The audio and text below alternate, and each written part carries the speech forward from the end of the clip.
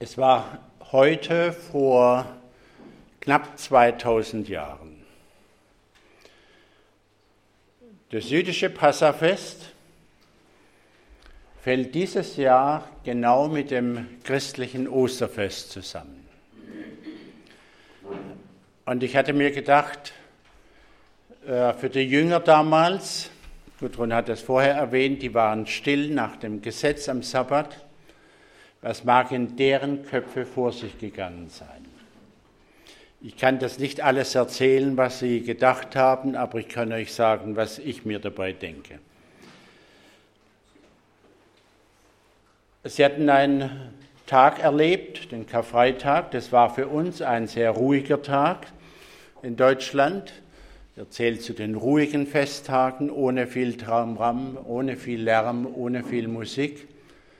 Für die Jünger damals war es ein turbulenter Tag, das ist gelinde gesagt, ein umstürzender Tag, ein Tag, sogar eine ganze Woche, in der sie ihre Gefühle von der allerhöchsten Erwartung beim Einzug in Jerusalem bis zur allertiefsten Frustration und Enttäuschung gereicht hat.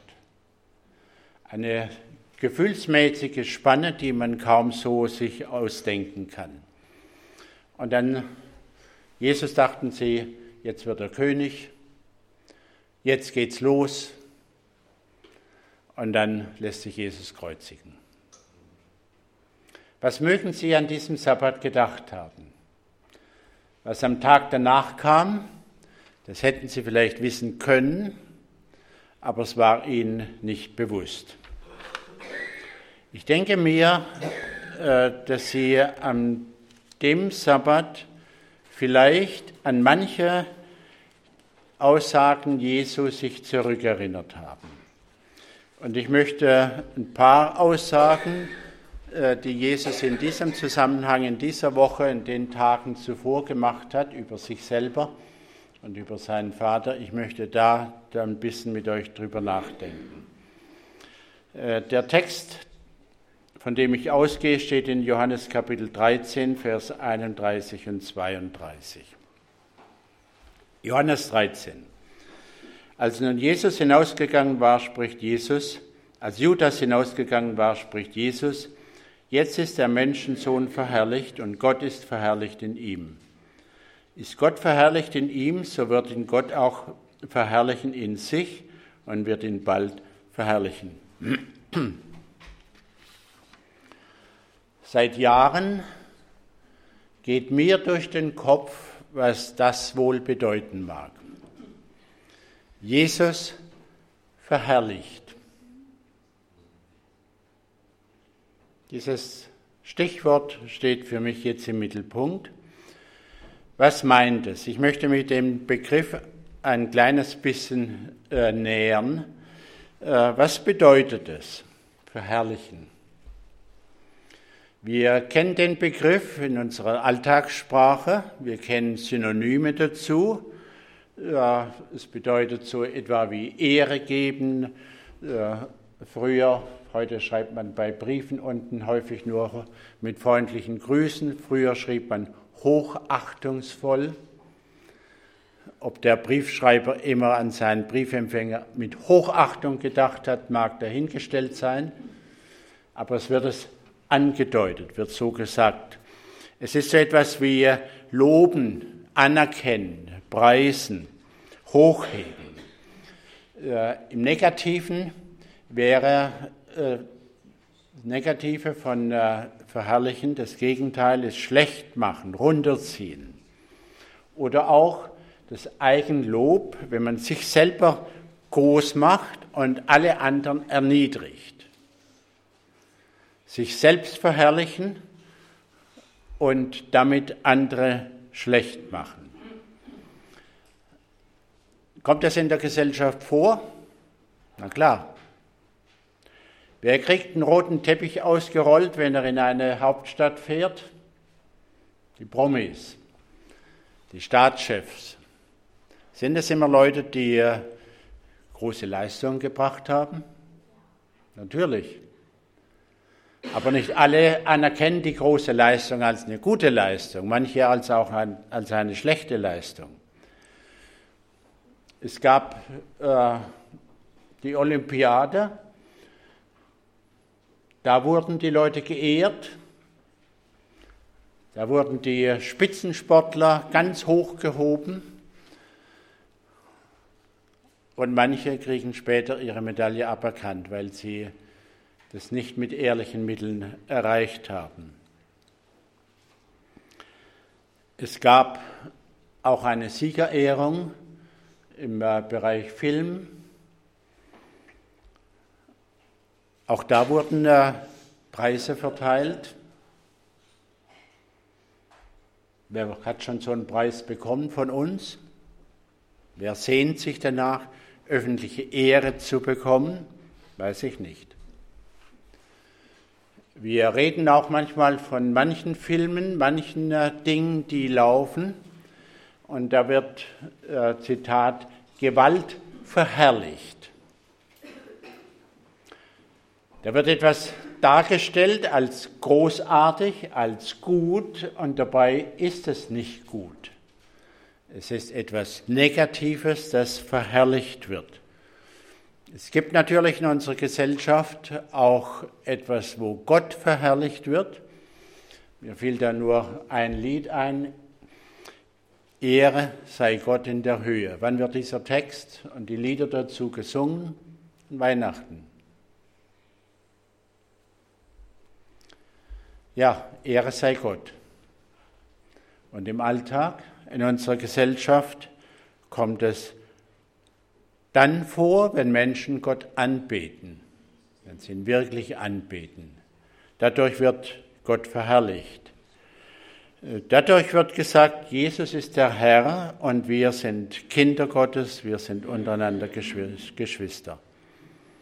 Verherrlichen.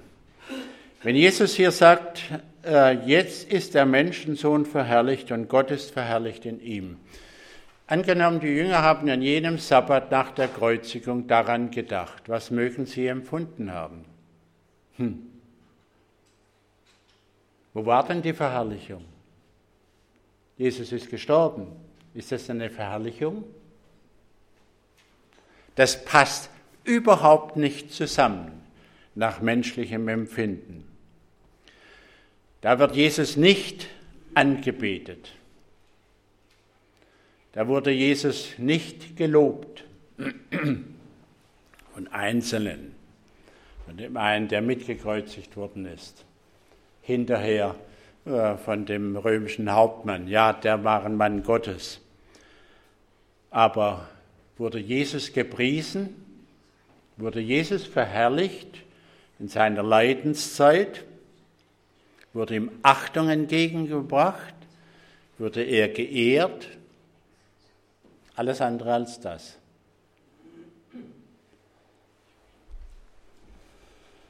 Ich möchte den Zusammenhang ein bisschen näher anschauen. Der Text, von dem ich ausging, Johannes 13, Vers 31 und 32, ist nicht der erste Text in diesem unmittelbaren Zusammenhang der Passionswoche. Im Kapitel vorher steht noch einmal etwas. Ich möchte das ein kleines bisschen erzählen. Ihr könnt gerne in eure Bibel reinschauen, Johannes Kapitel 12. Da gab es einige Griechen, einige Leute, die vom Ausland kamen, wahrscheinlich wegen Passa, und die wollen Jesus sehen. Und sie fragen sich durch, erst an Philippus und dann an Andreas und sie kommt dann zu Jesus.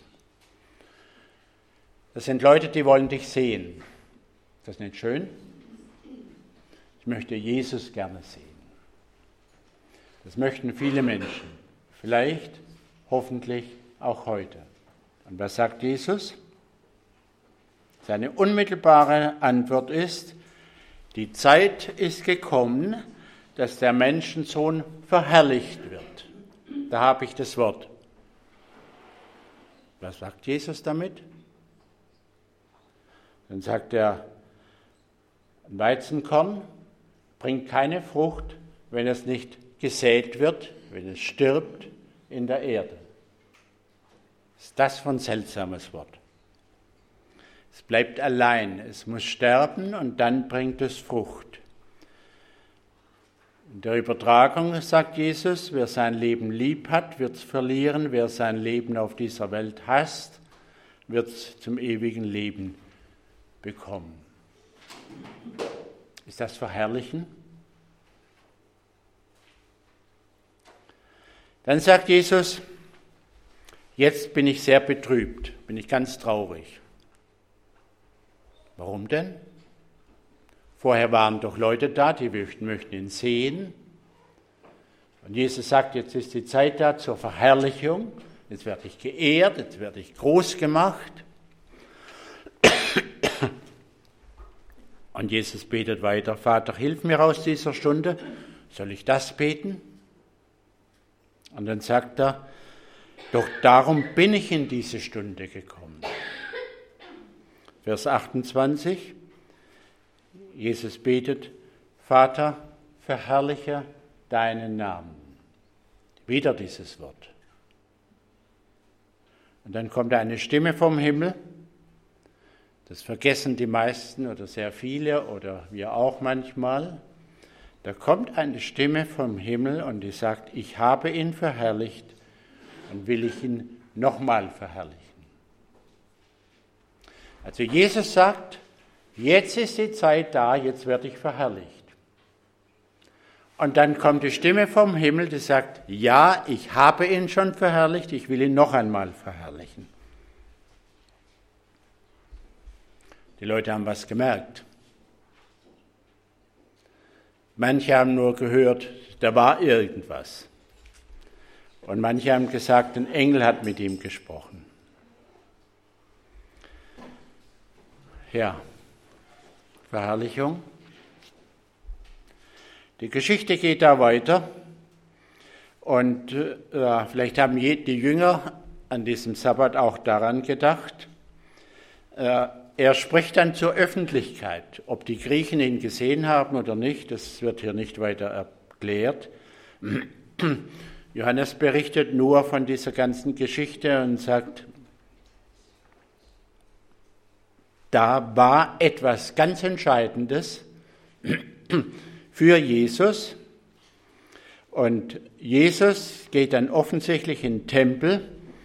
In Johannes 12 ab Vers 44 könnten wir das lesen.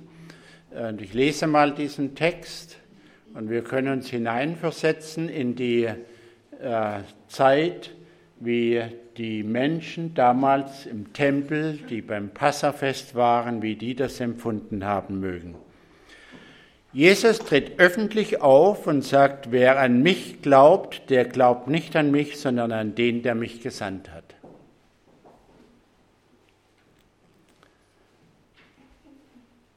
Wer an Jesus glaubt, glaubt an den, der ihn gesandt hat. Wer mich sieht, sagt Jesus, der sieht den, der mich gesandt hat. Haben die Leute es verstanden? Wussten sie, dass Jesus vom Vater redet?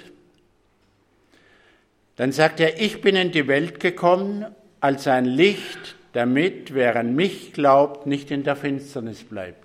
Haben sich die Leute in der Finsternis gefühlt? Wohl kaum. Das sind so absolute, so starke Worte, dass man nur darüber nachdenken kann, was mag das in den Menschen bewogen haben, da 2 Tage vor der Kreuzigung.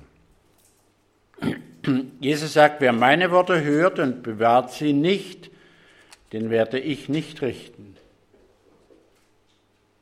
Denn ich bin gekommen, dass ich die Welt rette. Stellt euch vor, ihr trefft jemand und er sagt, ich werde die Welt nicht verändern, sondern retten. Was haltet ihr von so einem Menschen? Schwierig. Schwierig. Jesus sagt es. ich habe nicht von mir selbst geredet, sondern der Vater, der mich gesandt hat, der hat mir ein Gebot gegeben, was ich tun und reden soll. Für uns ist es nachvollziehbar.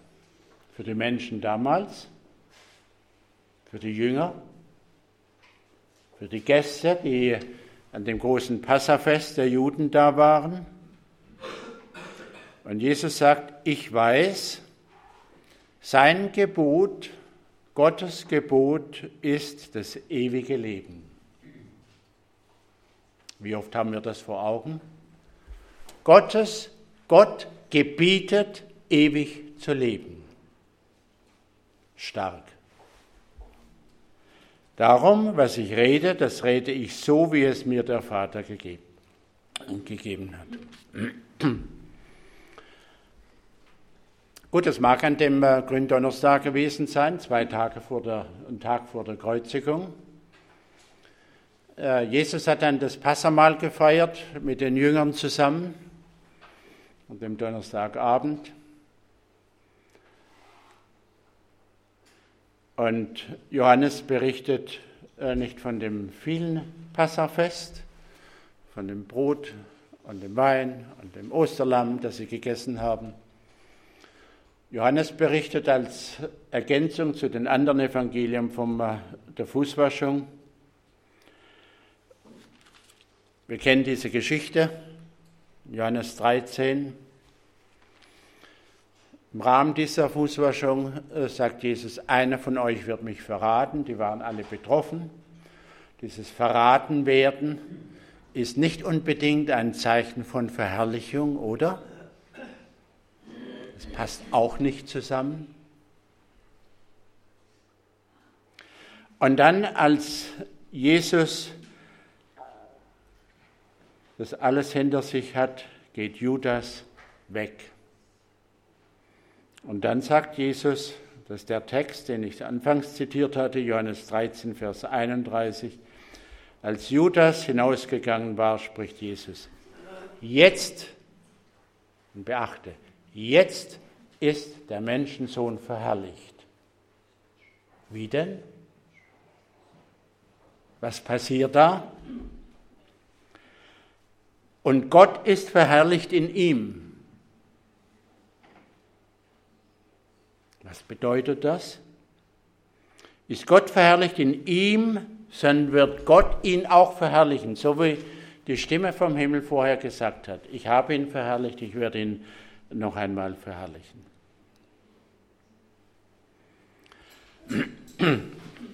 Dann kommen 3 Kapitel bis Kapitel 16, die Endzeitreden Jesu, Jesus nur und die übrig gebliebenen 11 Jünger.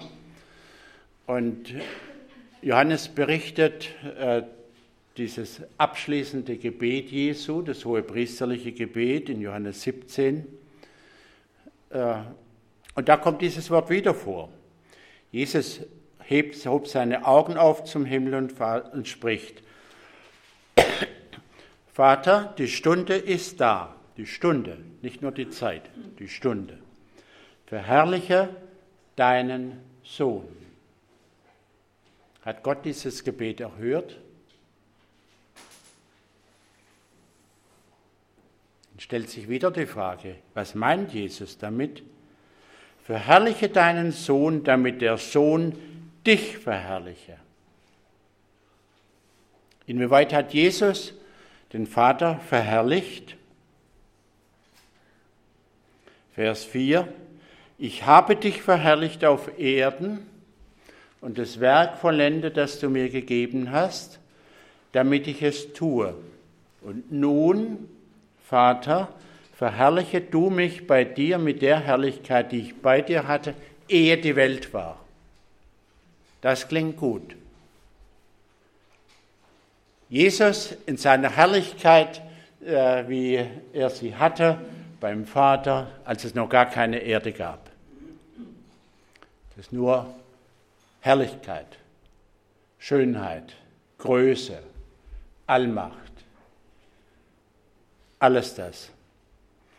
Und das betet Jesus mit seinen übrig gebliebenen 11 Jüngern. Und er sagt, ich habe dich verherrlicht.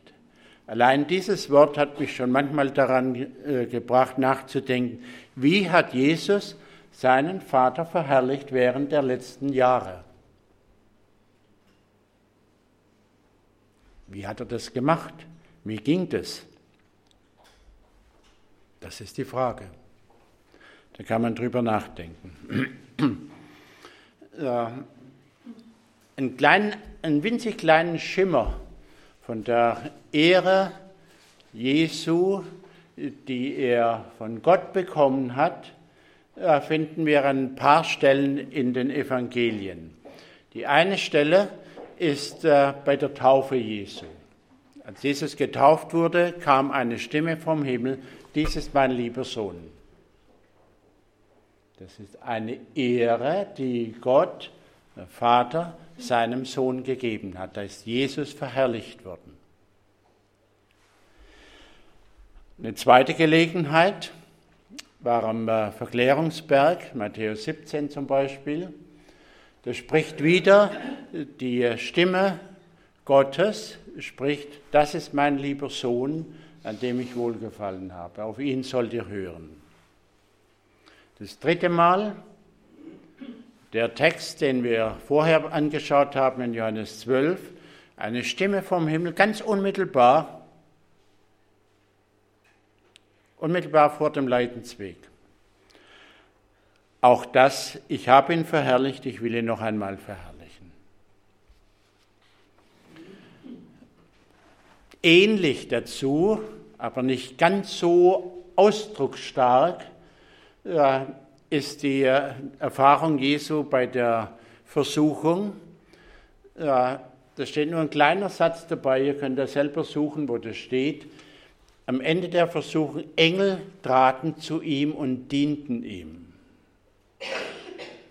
Wenn man sich das vorstellt, wir leben unser Leben ganz alleine und dann kommt Engel und dient uns. So wie bei Elia damals, als er unter dem Ginsterbusch lag und sagt, ich will nur noch sterben. Engel, komm, steh auf, iss, trink, du hast noch eine Aufgabe. Als Jesus in Gethsemane gebetet hat, Lukas berichtet das, da steht zwischendrin, ein Engel kam und stärkte ihn. Also Jesus hatte eine gewisse Art von Verherrlichung erlebt, die direkt von Gott kommt, mit direkter Stimme von Gott und auch mit Unterstützung durch Engel. Und jetzt frage ich noch einmal, was mag das bedeuten, dass Jesus Gott verherrlicht und dass Jesus verherrlicht wird vom Vater? Wenn man die Texte anschaut, in Johannes 12, das ganze Leben Jesu, alles zusammen, dann kam ich eigentlich nur auf 2 oder 3 Elemente, in denen ich die Erklärung für die Verherrlichung Jesu sehen kann. Was ist es? Die Bestätigung durch den Engel hat Jesus bekommen bei der Versuchung. Wann? Am Schluss. Eine Bestätigung, nachdem Jesus standhaft war, nachdem er es geschafft hat. Eine Bestätigung von Gott, auch ich habe ihn verherrlicht und will ihn noch einmal verherrlichen. Eine Bestätigung von Gott für das, was Jesus bereits gemacht hatte. Und das sind seine Reden, das sind seine Taten und das ist vor allem sein Leben, dass er sagen konnte, wer kann mir irgendeinen Fehler, eine Sünde nachweisen? Das geht nicht. Also Verherrlichung wäre so wie heute in unserem alltäglichen Leben dann gegeben, wenn ein Mensch eine Prüfung besteht. Was macht man, wenn man eine Prüfung nicht besteht? Wird man dann groß geehrt? Wahrscheinlich nicht. Dann muss man sie im besten Fall wiederholen. Ehre kommt bis heute in jedem normalen Denken, wenn jemand etwas geschafft hat, wenn jemand etwas erreicht hat, wenn er eine Aufgabe erfüllt hat. Und das bringt mich zu dem nächsten Gedanken. Ja, wie wird Jesus verherrlicht und warum wird Jesus verherrlicht? Und wie verherrlicht er den Vater? Ganz einfach, indem Jesus das tut, was er tun sollte. Ich habe dein Werk, das du mir gegeben hast, vollendet. Ja, ich habe mir da ein paar Texte aufgeschrieben, ich will sie nur nennen, der Zeit halber. Johannes 7, 16 bis 18 zum Beispiel, da sagt Jesus, ich suche nicht meine Ehre, nicht meine, sondern die Ehre Gottes. Er will nicht für sich arbeiten, sondern er arbeitet, dass Gott geehrt wird. Ja, ich habe schon aus Johannes 12 zitiert und da sagt Jesus das Gleiche wie in Johannes 8, Vers 26. Jesus sagt, ich rede nur das, was ich gehört habe von meinem Vater. Er gibt es nur weiter. Obwohl ich an manchen Stellen in den Evangelien denke, Jesus hat selber in Vollmacht gehandelt. Ich sage dir, stehe auf, Lazarus, zum Toten. Nicht im Namen des Vaters. Jesus hat sehr wohl in Vollmacht gehandelt. Jesus sagt, ich gebe mein Leben für die Schafe, Johannes 10. Ich gebe mein Leben für die Lösung der Schuldprobleme. Ich gebe mein Leben für die Sünde der Welt, für die Menschheit der Welt. Insofern kann Jesus tatsächlich, wie er im Tempel kurz vor seinem Leidensweg ausgedrückt hat, sagen, ich kam, um die Welt zu retten. Hat er die Welt gerettet? Natürlich. Indem Jesus am Kreuz ausrufen konnte, es ist vollbracht, hat er nicht an sein eigenes Leben gedacht, jetzt habe ich endlich mein Leben hinter mir, jetzt kann ich sterben, sondern er hat daran gedacht, die Erlösung, mein Auftrag als Mensch auf dieser Erde ist vollendet, ist vollbracht. Und deshalb kann Jesus im Vorfeld schon sagen, ja,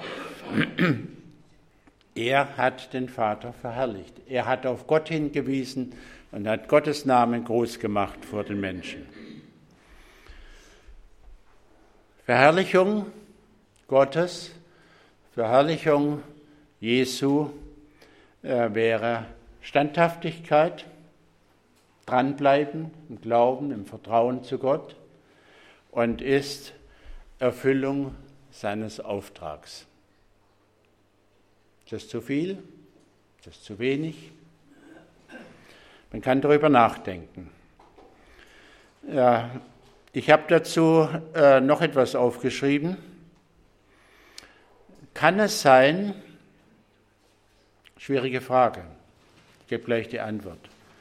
Kann es sein, dass mein eigenes Leid, mein eigener Schmerz, meine eigenen Dinge, unter denen ich leide, ein Anteil am Leiden Jesu sein? Petrus schreibt in 1. Petrus 1, Vers 6, seid nicht traurig in der Anfechtung, denn sie führt zur Freude.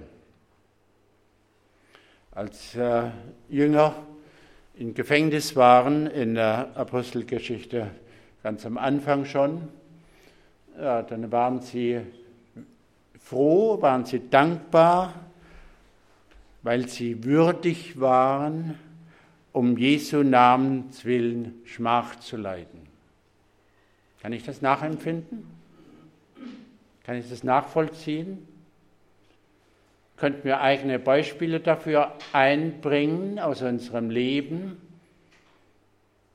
wo ich dankbar war, belächelt zu werden, weil ich an Jesus glaube, weil ich mich an den halte, den die anderen gekreuzigt haben, verspottet haben, gegeißelt haben. Eine Frage. Paulus und Silas liegen im Stock, im Gefängnis, Hände gefesselt, Füße gefesselt, Mitternacht schläft man normalerweise. Ich kann mir vorstellen, dass sie kein weiches Kissen hatten. Und sie loben Gott und preisen Gott. Wie ist das möglich? Paulus schreibt, ich bin bereit, für Jesus zu leiden und zu sterben. In Philipper 1 sagt Paulus, ich wünsche mir nur eins, wenn nur der Name Jesu verherrlicht wird, auch durch mich, sei es durch Leiden, durch Leben oder durch Sterben. Kann ich Jesus verherrlichen durch mein Leben? Kann Jesus verherrlicht werden durch das Sterben? Da gibt es Potenzial nachzudenken. Ehre Gottes, Verherrlichung Gottes. Man kann sich Gedanken machen, was das nun wirklich bedeutet. Ich habe mir auch Gedanken gemacht, was da in den Geboten steht. Die ersten 4 der 10 Gebote, du sollst keine anderen Götter neben mir haben, das drückt aus, dass Gott die Ehre, die Gott gebührt, keinem anderen zuteil werden lassen will und möchte, dass die Menschen immer Gott als Gott anerkennen und das so lassen und Gott die Ehre nicht streitig machen. Im 2. Gebot, Gott eifert auch um seine Ehre. Da steht sogar das Wort da von der Eifersucht, eifersüchtig auf Menschen, die die Ehre, die Gott gebührt, klauen, wegnehmen und Gott nicht die Ehre geben, sondern sich selber oder irgendwelchen anderen Dingen. Im 3. Gebot, den Namen nicht missbrauchen, da steht auch eine Konsequenz dabei. Gott wird den nicht ungestraft lassen, der Gottes Namen missbraucht. Es geht um die Ehre. Es geht um die Ehre des Namens Gottes, um die Ehre Gottes, die Ehre Jesu Christi. Im 4. Gebot, was auch mit Gott zu tun hat, aber auch natürlich mit Menschen, im Sabbatgebot, da wird der Mensch gepriesen und glücklich geschätzt, der mit Gott die Gemeinschaft hat und damit auch Gott ehrt. Das 2. Gebot wird in 2. Mose 34 wiederholt, erweitert. Und da werden 2 Gegensätze scheinbar mit Gott verbunden. Einmal wird gesagt, Gott ist gnädig, Gott ist barmherzig. Das lesen wir gerne. Aber dann, Gott achtet leidenschaftlich auf seine eigene Ehre.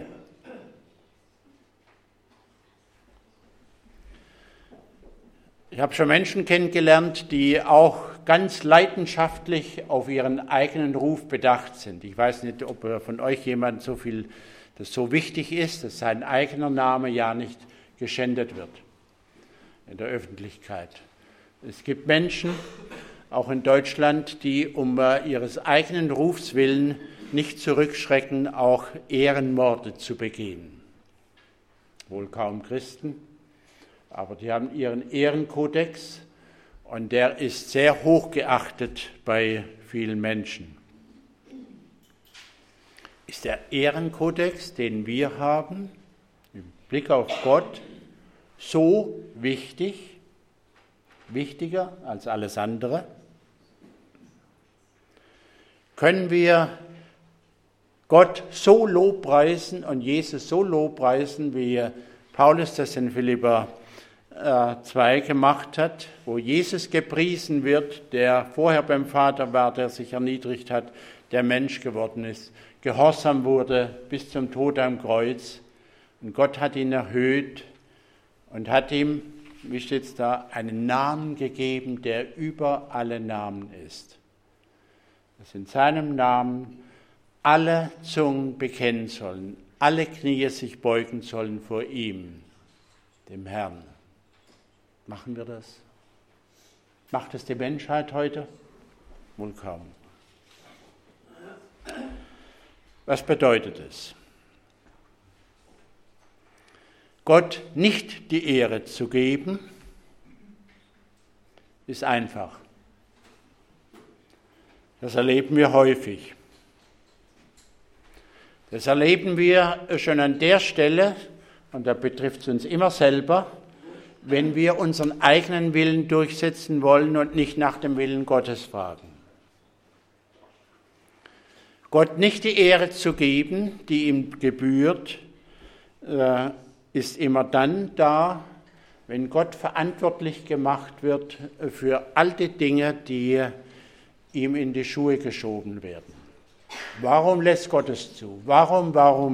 Lieber Gott, wenn du so gnädig bist, wenn du so liebevoll und so allmächtig bist, müsste es dann nicht so laufen, wie ich mir das denke? Nein, es muss es nicht. Gottes Ehre ist größer. Und er darf nicht zum Sündenbock gestempelt werden. Gott bekommt nicht seine Ehre, wenn wir ihn beschuldigen und gleichzeitig all das Gute im Leben einfach als selbstverständlich als unser Recht annehmen. Und bekommt Gott nicht die Ehre, denn er gibt uns das Leben, er gibt uns all das Gute. Und wenn wir Medien anschauen und wenn es noch so schöne Filme sind, dann wird dann Gott so gut wie nie gepriesen. Wenn, dann ist es die wunderbare Natur und dann ist es die Evolution, dann ist es das undefinierbare Etwas, dann ist es vielleicht ein Naturgesetz, aber nicht Gott, der Schöpfer. Das Neue Testament sagt über Menschen, sie haben das Geschöpf mehr geehrt als den Schöpfer. Was ist wichtiger, wenn wir ein Auto fahren? Klar, dass das Auto funktioniert. Danken wir dem Auto oder den Konstrukteuren?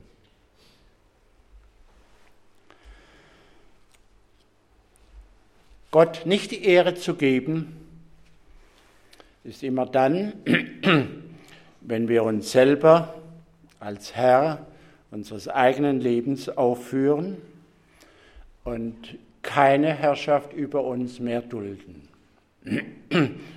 Wenn wir einfach nur das machen wollen, was wir wollen.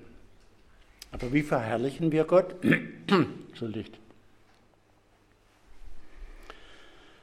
Ich komme wieder auf Johannes 17 zurück. Johannes 17, Vers 10. Jesus sagt, alles, was mein ist, das ist dein. Und was dein ist, das ist mein. Und ich bin in ihnen, in den Jüngern, verherrlicht. Jesus ist verherrlicht in dir und in mir, wenn wir mit ihm diese permanente Gemeinschaft erhalten. Jesus sagt in Vers 22 in Johannes 17 in seinem Gebet, achtet auf den Wortlaut, ich habe ihnen die Herrlichkeit gegeben, die du mir gegeben hast. Haben die Jünger damals an jenem Sabbat zwischen Tod und Auferstehung daran gedacht? dass sie von Jesus eine Herrlichkeit bekommen haben, die Jesus vor seiner Menschwerdung schon hatte. Lieb von dir, danke. Wahrscheinlich haben sie es vergessen. So wie wir auch manchmal etwas vergessen. Da ist Jesus verherrlicht, wenn wir unseren Glauben an Gott leben. Vers 24. Vater, ich will, dass wo ich bin, auch die bei mir seien, die du mir gegeben hast. Klingt schön. Wird erfüllt in der Ewigkeit. Wozu? Damit sie meine Herrlichkeit sehen, die du mir gegeben hast, denn du hast mich geliebt, ehe der Grund der Welt gelegt war. Ist das nicht großartig? Jesus sehen, die Herrlichkeit sehen. Was wir verehren und wen wir verehren, dem dienen wir.